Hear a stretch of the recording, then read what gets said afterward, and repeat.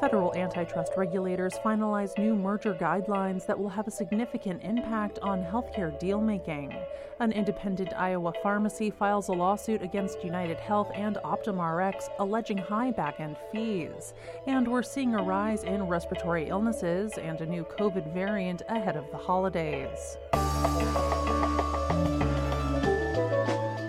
It's Friday, December 22nd. I'm Jay Carlisle Larson, and this is Just Healthcare Daily, where you get the headlines and health business and policy news in 10 minutes or less.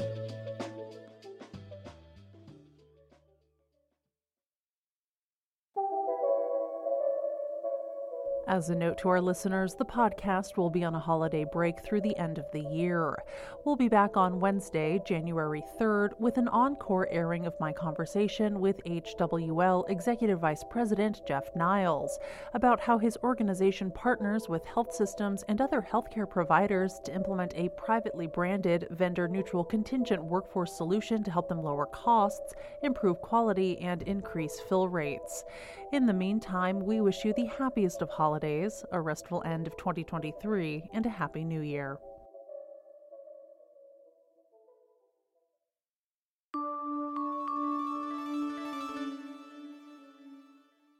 The Biden administration's long-awaited updated merger guidelines have been finalized, and though they apply to all sectors of the U.S. economy, they could put specific limitations on future deals within the healthcare industry. The Federal Trade Commission and the U.S. Department of Justice released the 2023 merger guidelines on Monday. The guideline revisions have been in the works since January 2022. The guidelines themselves are not legally binding, but they do provide insight into what antitrust regulators and the courts will use to determine whether proposed mergers and acquisitions are anti-competitive. In a statement, the Department of Justice said that the new guidelines would make the process more transparent and take into account modern market realities like vertical integrations. The final merger guidelines are not materially different from the draft guidelines released in July that we covered on the podcast, but the authors did soften some of the anti-merger language that appeared in the earlier version. But the guidelines could still have a significant impact on various areas of healthcare deals, including giving regulators the ability to examine a firm's pattern of multiple acquisitions, as well as putting entities on notice that mergers can violate the law when they eliminate a potential entrant in a concentrated market. The American Hospital Association said in a statement that it will continue to review the final guidelines, but pointed to its September public comments that claimed that the draft guidelines ignored what they said were serious flaws in contemporary enforcement practice against hospital mergers and placed too much weight on cases from several decades ago.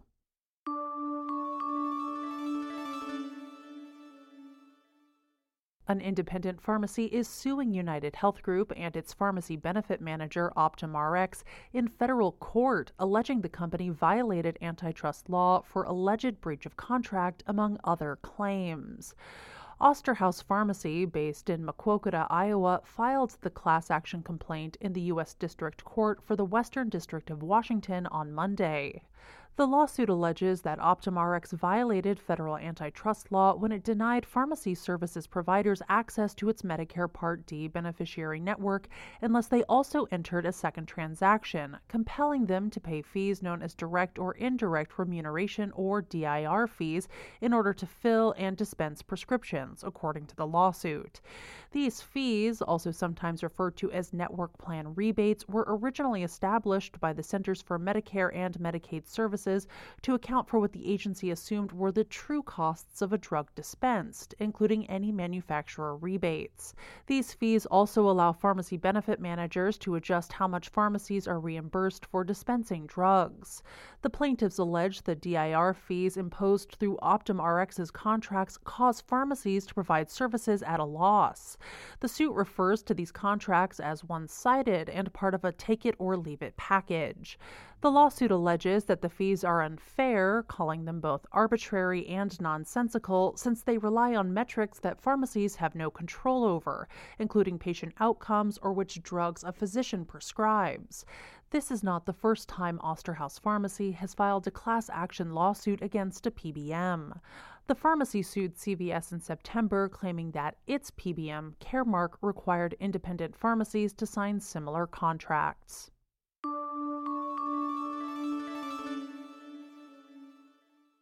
It's officially winter, and the number of respiratory illness cases is on the rise ahead of the holiday week. According to data from the Centers for Disease Control and Prevention, respiratory illness activity is elevated or increasing across most of the United States. 15 states and New York City are experiencing high or very high levels of respiratory illness activity.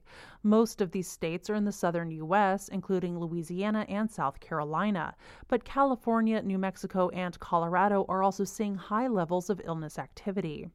According to the data, hospitalizations for COVID-19 and flu infections are trending upwards. However, hospital admissions for respiratory syncytial virus, or RSV, appear to be stable or even declining. For the week ending on December 9th, there were more than 23,000 new hospitalizations for COVID-19 infections. This is lower than 2023's peak in January at more than 44,000. However, the rates are elevated for infants and young children and are the highest among seniors. For confirmed influenza infections, the CDC reports that there were slightly more than 7,000 patients hospitalized for the week ending on the 9th, an increase from 5,700 patients who were hospitalized the week before. It remains to be seen how this could impact hospitals within the next month or so, as we have not reached the peak of the season. As respiratory illnesses make the rounds this holiday season, the World Health Organization has begun monitoring a new COVID subvariant. JN.1 is an Omicron variant, and the International Health Group has classified it as a variant of interest, but said that current evidence shows the risk to public health is low.